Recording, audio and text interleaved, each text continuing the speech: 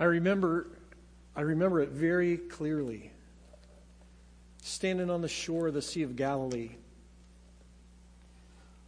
picking these rocks up off the shore and holding them in my hand and thinking, I wonder what it would have been like to be in this place, just outside Capernaum, when James and John, Peter and Andrew were in their boats and Jesus came walking by and said, hey, see those boats? See that fish?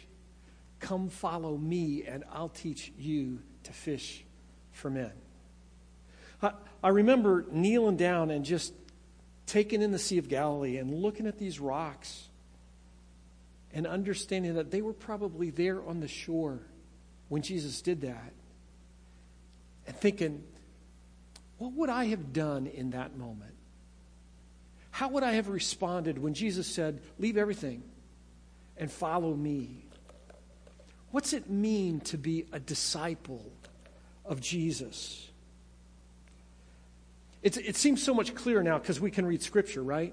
We can read the story of Jesus. We know how it all plays out.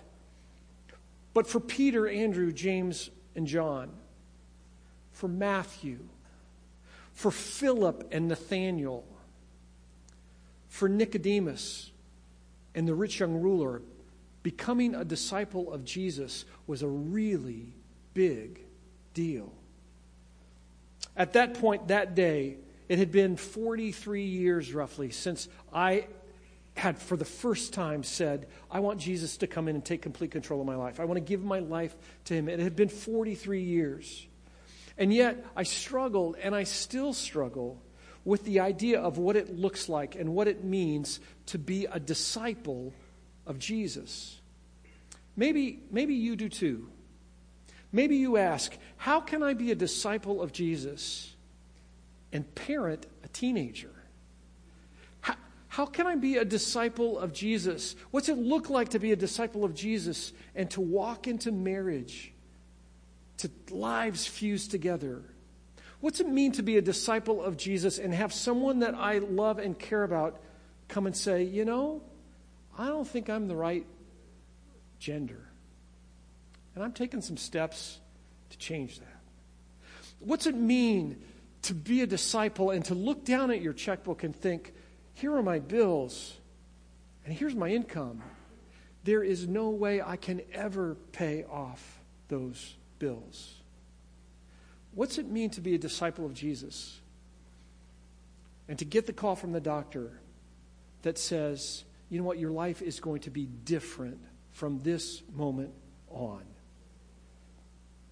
What's it mean to be a disciple and be unceremoniously issued out the door at work or in a friendship or at home?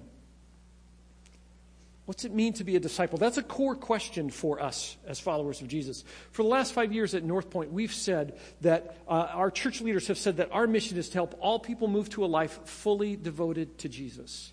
To help all people move to a life fully devoted to Jesus. In a word, that's discipleship, right? But what's it look like? How do we do that? How do we define it? Today and next week, we're going to take a fresh look at that and just try and unpack that some to give us some practical hooks that we can put into our lives for what it means to be a disciple of Jesus. And then we're going to spend some weeks this fall looking at a letter that Jesus' younger brother wrote to the church in the first century to say, this is what it looks like to be a disciple of Jesus in lots and lots of areas. I think that you're going to be incredibly surprised at how relevant his letter is that was written 2,000 years ago to where we are today. If you've got your Bibles, take them out or open the North Point app and turn to Matthew chapter 4. I want us to look at two moments in Jesus' life as we think about this idea of discipleship. Matthew 4, beginning in verse 18, is the first of those two moments. It happens early in Jesus' ministry. And it's what we saw on screen just a second ago, what we saw described, written out. As Jesus was walking beside the Sea of Galilee, he saw two brothers, Simon called Peter and his brother Andrew. They were casting a net in the lake, for they were fishermen. Come, follow me, Jesus said, and I will send you out to fish for people. At once they left their nets and followed him. Going on from there, he saw two other brothers, James the son of Zebedee and his brother John. They were in a boat with their father Zebedee, preparing their nets. Jesus called to them, and immediately they left the boat and their father and followed him. The second moment that I want us to look at happens a couple of years later. It's described in Matthew chapter 16, so you can flip a little bit later in that same book. The disciples have recognized that Jesus really is the Messiah. They've said, you know what, you are the Son of God. And Jesus said, you're right. Here's the deal. I'm going to have to suffer and die. And in Matthew 16, verse 24, Jesus says to his disciples, whoever wants to be my disciple must deny themselves, take up their cross, and follow me. For whoever wants to save their life will lose it. Whoever loses their life for me will find it. What good will it be for someone to gain the entire world and yet forfeit their soul? What can anyone give in exchange for their soul? Hear those words of Jesus, whoever wants to be my disciple. I don't think the 12 guys that Jesus chose ever asked the question, what's a disciple? What's it mean to be a disciple? Because they were living it out, right? Jesus had said, come, follow me, and they followed him. I want to paint a picture for us today, though, kind of a working definition that describes the disciples' relationship with Jesus and our relationship with him if we want to be a disciple. A disciple is someone who follows Jesus, who is changed by Jesus, and who's committed to the mission of Jesus. Let me say that again. A disciple is someone who follows Jesus, who's changed by Jesus, and who's committed to the mission of Jesus. Would you say that with me one time? A disciple is someone who follows Jesus, someone who's changed by Jesus, and someone who's committed to the mission of Jesus. It sounds pretty simple, doesn't it? Follow Jesus, be changed by Jesus, commit to the mission of Jesus.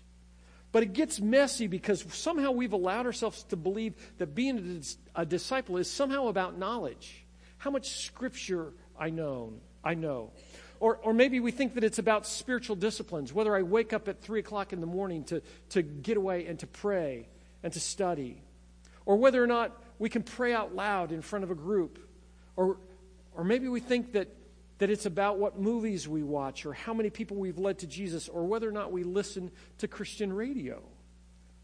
It gets messy because discipleship is not about knowledge. It's not about geography. It's not about culture.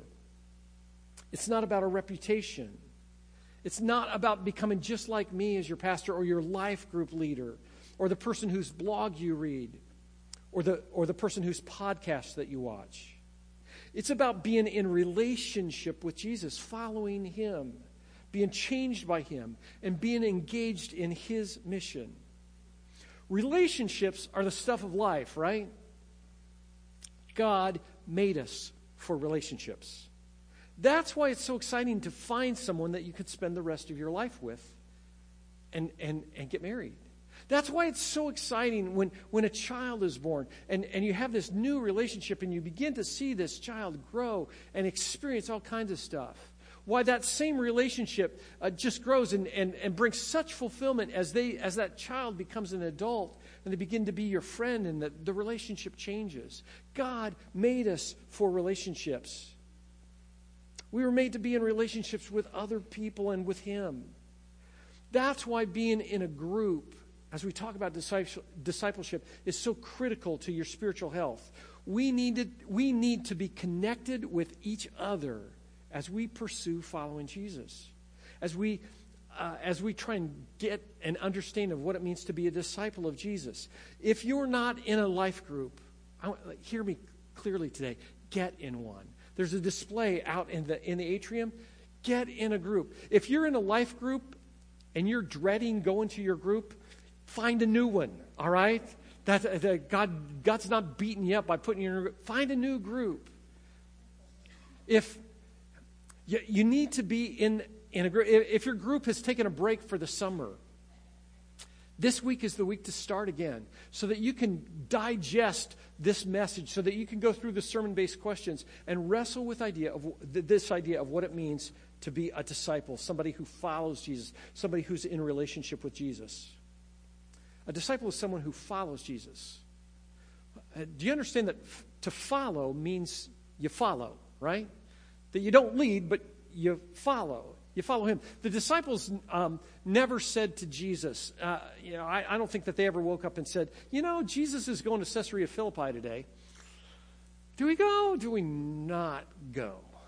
The Lions are on TV. I'm thinking maybe I can get up after the... They followed Jesus wherever he went. Jesus said, I'm going to Jerusalem and I'm going to die. And the disciples followed him to Jerusalem. Following Jesus means saying yes wherever and whenever. And that means that Jesus is going to take you places that you never would have gone otherwise. I grew up in a suburb of Dayton, Ohio that's real similar to DeWitt. It was racially the same, socioeconomically kind of the same. It was a safe place. I never really had to worry about a whole lot. And I went to Bible college in Cincinnati. And while I was at Bible college, I worked the last couple of years at Central Parkway YMCA. If you know Cincinnati, you know that Central Parkway YMCA is kind of on the western edge of downtown. And it's not far from an area called the Over the Rhine District. If you've ever heard about Cincinnati, you know kind of where Over the Rhine is. It's a place where there have been riots. It's a place that is populated primarily by African Americans. It's a place that's known for its poverty and for its crime. It's a bad place. Well, I worked at the Y. It was a place that not many white Bible college students were even aware of when I was there at that point in time. I worked at the Y with this guy named Isaiah. Isaiah was a couple of years older than me. He was lots of fun. We built up this friendship. And one winter night, he didn't have a way home. And I said, Isaiah, do you want me to take you home? And he said, would you do that? And I said, yeah. And so we left work. I took him out to my Delta 88 Oldsmobile. Cream color, big old luxury car that had been my grandpa's, handed down to my parents, handed down to me for college. And so we hop in the car with Isaiah. He's riding. He's thinking this is the greatest thing ever. And he starts giving me directions. And we get deeper and deeper into Over the Rhine. Isaiah says to me, as we come to his place, he said, you can park here. But he actually said, do you want to come in and see my place? It was kind of a crazy question. And I said, yeah, that would be good. And he said, well, you can't stay very long because your car's not going to be very safe here. And I said, okay. So we hop out of the car, run across the street, and this rundown building, stairwell that there were holes in the roofs. In the roof, there was snow that had drifted in through the cracks in the walls, that kind of stuff. And Isaiah turned to me and he said, follow me. And I said, what do you mean? He said, walk where I walk, because if you don't, you're going to fall through the steps.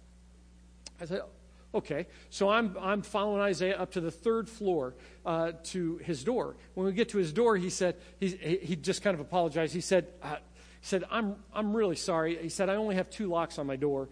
Most of the other doors had more locks than that. He said, that's all I have right now, but we'll be okay. So we walk into his apartment. I walk into his kitchen and living room and bedroom, because it was all the same room. And Isaiah flips on the lights, and cockroaches run across the floor and across the table that he uses to eat on. I look around, and the curtains that Isaiah has in his window are torn sheets that are hanging up. There are posters that cover the cracked plaster on the walls. It was a place I had never been before. It was my first cross-cultural mission trip that night. Going into a place that I had never even dreamt of. When I think about that night, there were 2 things that really come to mind. One was this. I had to follow Isaiah up those steps because Isaiah knew the right path, the safe path to get where I was going and to get out. Isaiah, as long as I followed Isaiah, I was in safe hands. That was an incredibly interesting concept for me in the city of Cincinnati, not very far from where I worked. The second thing that I realized that night is following Jesus means that Jesus will take you places that you wouldn't go otherwise. He'll lead you into situations and environments that are radically different than your comfort zone. A disciple is someone who follows Jesus wherever he leads. He knows the path. Jesus knows where the danger lies because he's been there before. Following Jesus might involve geography, going someplace new, but it may mean something even more difficult. Following Jesus to forgive someone who has wounded you. Following him to serve, or following him to sacrifice, or following him to someone described by Jesus as one of the least of these. A disciple is someone who follows Jesus, who's changed by Jesus, who's committed to the mission of Jesus. You know, you can't follow someone without being changed by them. You can't come to my house and hang out with my wife, Deb, and my son, Micah, and not be changed by that, you can't follow me around and not begin to care about those people that I care about. You can't follow me around and not begin to grieve just a little bit when Ohio State loses a big game. You can't do it. Because who you follow changes you, right? When you begin to follow someone, you care about the same things that they care about. And let me just take a detour here for a second and talk to parents. Parents recognize that is true. Whoever you follow, you begin to care about the same things that they care about. So if your kids are involved in sports or clubs, pay attention to the person that's leading them. Because who they follow around, they will begin to be changed by and become like. And it may be better to not have your kids involved in athletics or band or whatever if the person who leads them is changing them away from Jesus. You can't follow Jesus on a mission trip to the Dominican Republic and not be changed by that experience, not have your heart hurt when a hurricane comes. I had a game when I was a kid called a Vacuform. Does that look familiar to anybody? You have to be really old. It was an incredible game. When I was looking for this picture, I found out that it was first made in 1965. A Vacuform worked like this. It plugged in the wall, had electricity, and it had a little slot that you would put an image in. You would put an item like a Hot Wheels car or something like that, and you'd put a piece of plastic in it, and you'd shut the lid to that, and you set a timer. And when the timer went off, that piece of plastic was soft and hot, and then you had a crank on the edge of the Vacuform that you'd push down, and it would suck all of the air out of what's inside there, and that piece of plastic would assume the shape of whatever it was that you had put in there, whether it was a quarter or a car or whatever it was. It was an incredibly cool thing. When we talk about being changed by Jesus, we may not have the mental image of a Vacuform in our minds, but it's easy for us to think about that when we give our lives to Jesus, He takes our piece of plastic and hooks it to Him, sucks the old life out of us, and creates this image that's imprinted with Jesus in our lives, and that's how we live the rest of our life. We do it one time, it's done, everything's over, and we live the rest of our life with this stamp of Jesus on us. I don't think a Vacuform is really the right toy to describe how we're changed by Jesus. Actually, I think Play-Doh's a better image. You know, when you first get Play-Doh, this was great first service because this was brand new. When you first get Play-Doh, it's all pure, right? It's this big glob, and it's cool because you can do all kinds of stuff with it. You know, you can make things with it. You can squish it, do all kinds of stuff. But after time, Play-Doh begins to look not like that, but like this, right? this kind of ugly color. That now, if you look in here really closely, there's some red in there and a little bit of blue, a little bit of yellow.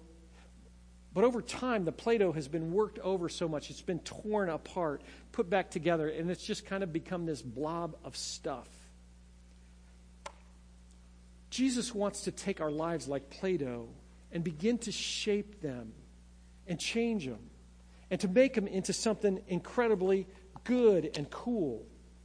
When you put Play-Doh in the hands of an artist, the material can be shaped and formed, pushed and prodded into something incredibly beautiful. A disciple is someone who is changed by Jesus. Not into a cookie-cutter, static piece of plastic, but into a masterpiece shaped and molded by the supreme artist. A disciple is somebody who follows Jesus, who's changed by Jesus, who's committed to the mission of Jesus. When you truly follow Jesus, when you walk in his steps, you're going to be changed by him. You can't truly follow him and stay the same. And when you follow Jesus, you can't help but be committed to his mission. You can't follow without being invested in the mission of Jesus. Jesus didn't call his disciples so that for the next 3.5 years they could just simply stand on the sidelines and watch him do everything. They could watch him heal. They could watch him teach. They could watch him interact with people. Jesus brought them along so that he could send out the 12 to live out his mission, so that he could send out the 70 to live out his mission, so that when Jesus ascended into heaven, he could send out the 120 and say, here is the mission that you've been given. Go live that out. And they were invested in the mission. Jesus empowered them so that they could accomplish the mission. If you're not invested in the mission of Jesus, you're not a disciple of his. A disciple is someone who follows Jesus, who's changed by Jesus, transformed by him, shaped and molded, who's committed to the mission of Jesus. What exactly was the mission of Jesus? Jesus said in Luke 19, the Son of Man came to seek and save the lost. That's Jesus' mission. As he's ready to ascend into heaven, Matthew 28 says, the 11 disciples went to Galilee, to the mountain where Jesus had told them to go. When they saw him, they worshiped him, but some doubted. Jesus came to them and said, all authority in heaven and on earth has been given to me. Therefore, go and make disciples of all nations, baptizing them in the name of the Father and the Son and the Holy Spirit, teaching them to obey everything I've commanded you. And surely I am with you always, even to the very end of the age. What was the mission of Jesus? It was to redeem the world. It was to put the world back in order, the way that God had designed it from the beginning of time. At North Point, our mission is to help all people move to a life fully devoted to Jesus. In short, our mission is to help everyone here become a disciple.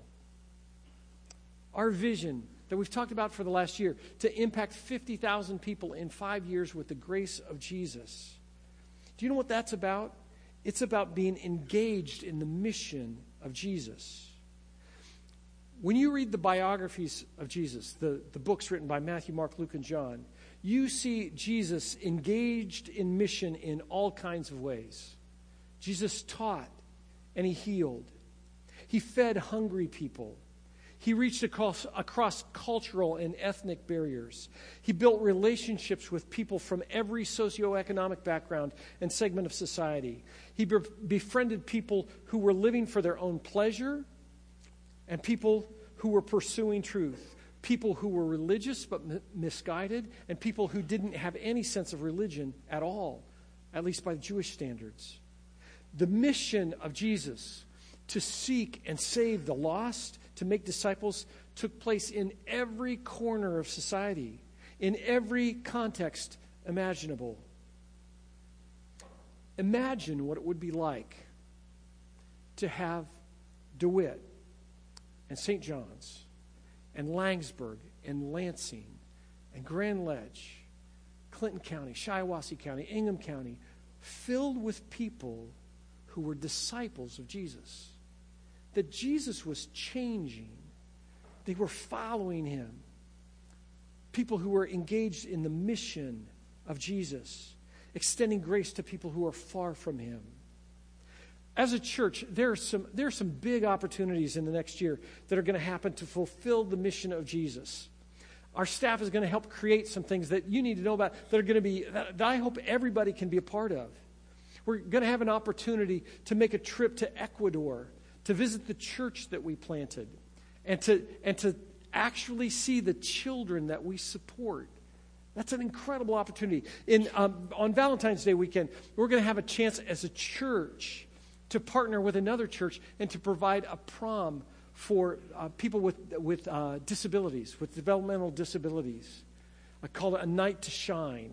It's going to be the coolest thing ever. In the spring, we're going to have an opportunity to help prepare 20,000 meals for people in our area who are hungry, who don't have the resources that they need to feed their families.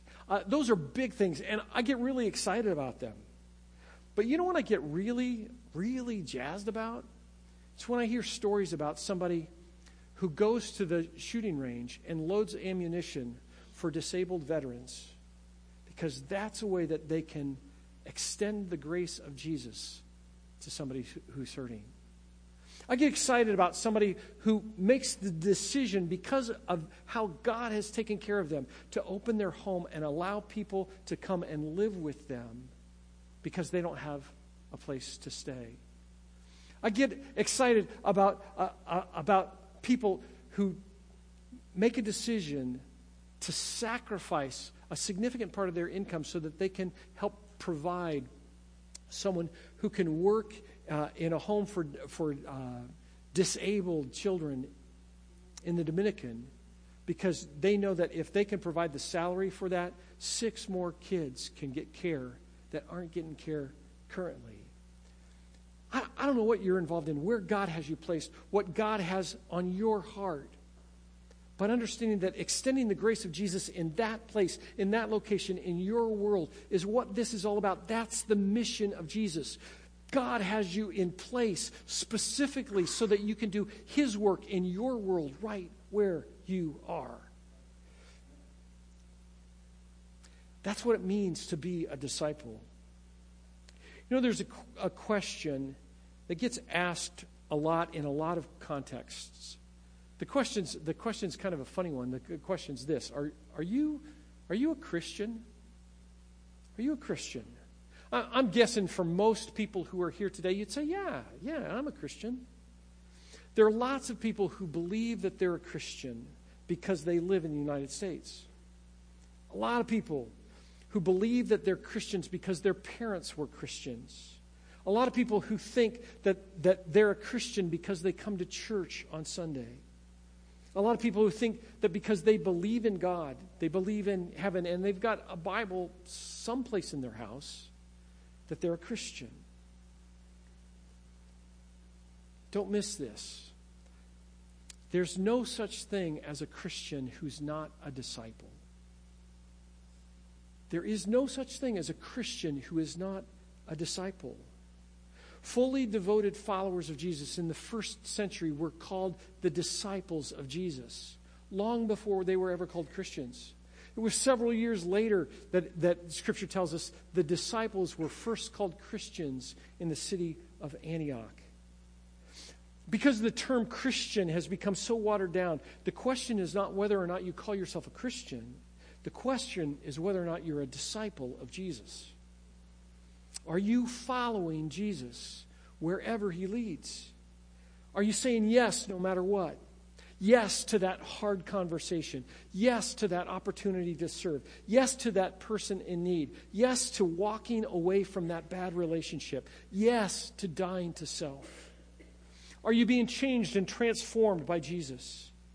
Are you allowing God to do surgery on your heart and your schedule and your bank account? Or have you become satisfied with your level of religion? Are you being Play-Doh in Jesus' hands? Or have you accepted that whisper in your ear from Satan that says, oh, you know what, it's okay to be a vacuum form, to be conformed to Jesus one time and then not worry about it anymore? Are you different than you were a few weeks or months or years ago? Are you changed by Jesus?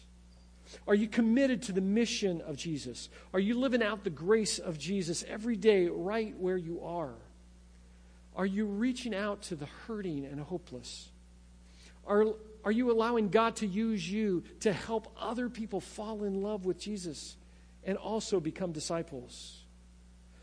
If the answer to all of those questions is no, or you're not sure about your answers, but you want the answer to be yes, you do want to be a disciple of Jesus, I'd love to talk to you. But I know that I can't do that with everyone. So I want to make it easy this morning.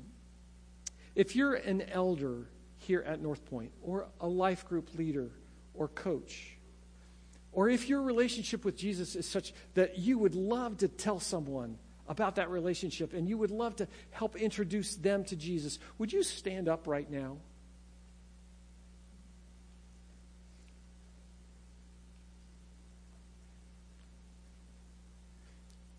If you're wrestling with that question, look at these people and find them after the service. Find them sometime this week and say, talk to me about what it means to be a disciple of Jesus. You guys can go ahead and sit. Because being a disciple of Jesus is not about knowledge. It's not about wearing the name Christian. It's not about doing lots of good things. It's about following Jesus, about being changed by Jesus, about being engaged, committed to the mission of Jesus. My prayer is that we as a church would be filled with disciples of Jesus, with people trying to figure out what it means to live for Him, to be in relationship with Him 24/7. Let's pray. Father God, we thank you that we have an opportunity, that you give us opportunities each day to follow you, to be changed by you, and to be engaged in your mission here on earth. God, I pray that you would make us that church. That people would say, man, that's a place with people who are following Jesus, who are experiencing life change all over the place, and who are living that out as they interact with other people. God, we can't do it on our own. It's easy for us to choose the vacuform thing and not the Play-Doh. We commit ourselves to you this morning, God, to be Play-Doh. That you shape, that you mold, that you change. So that we are your disciples. In Jesus' name I pray. Amen.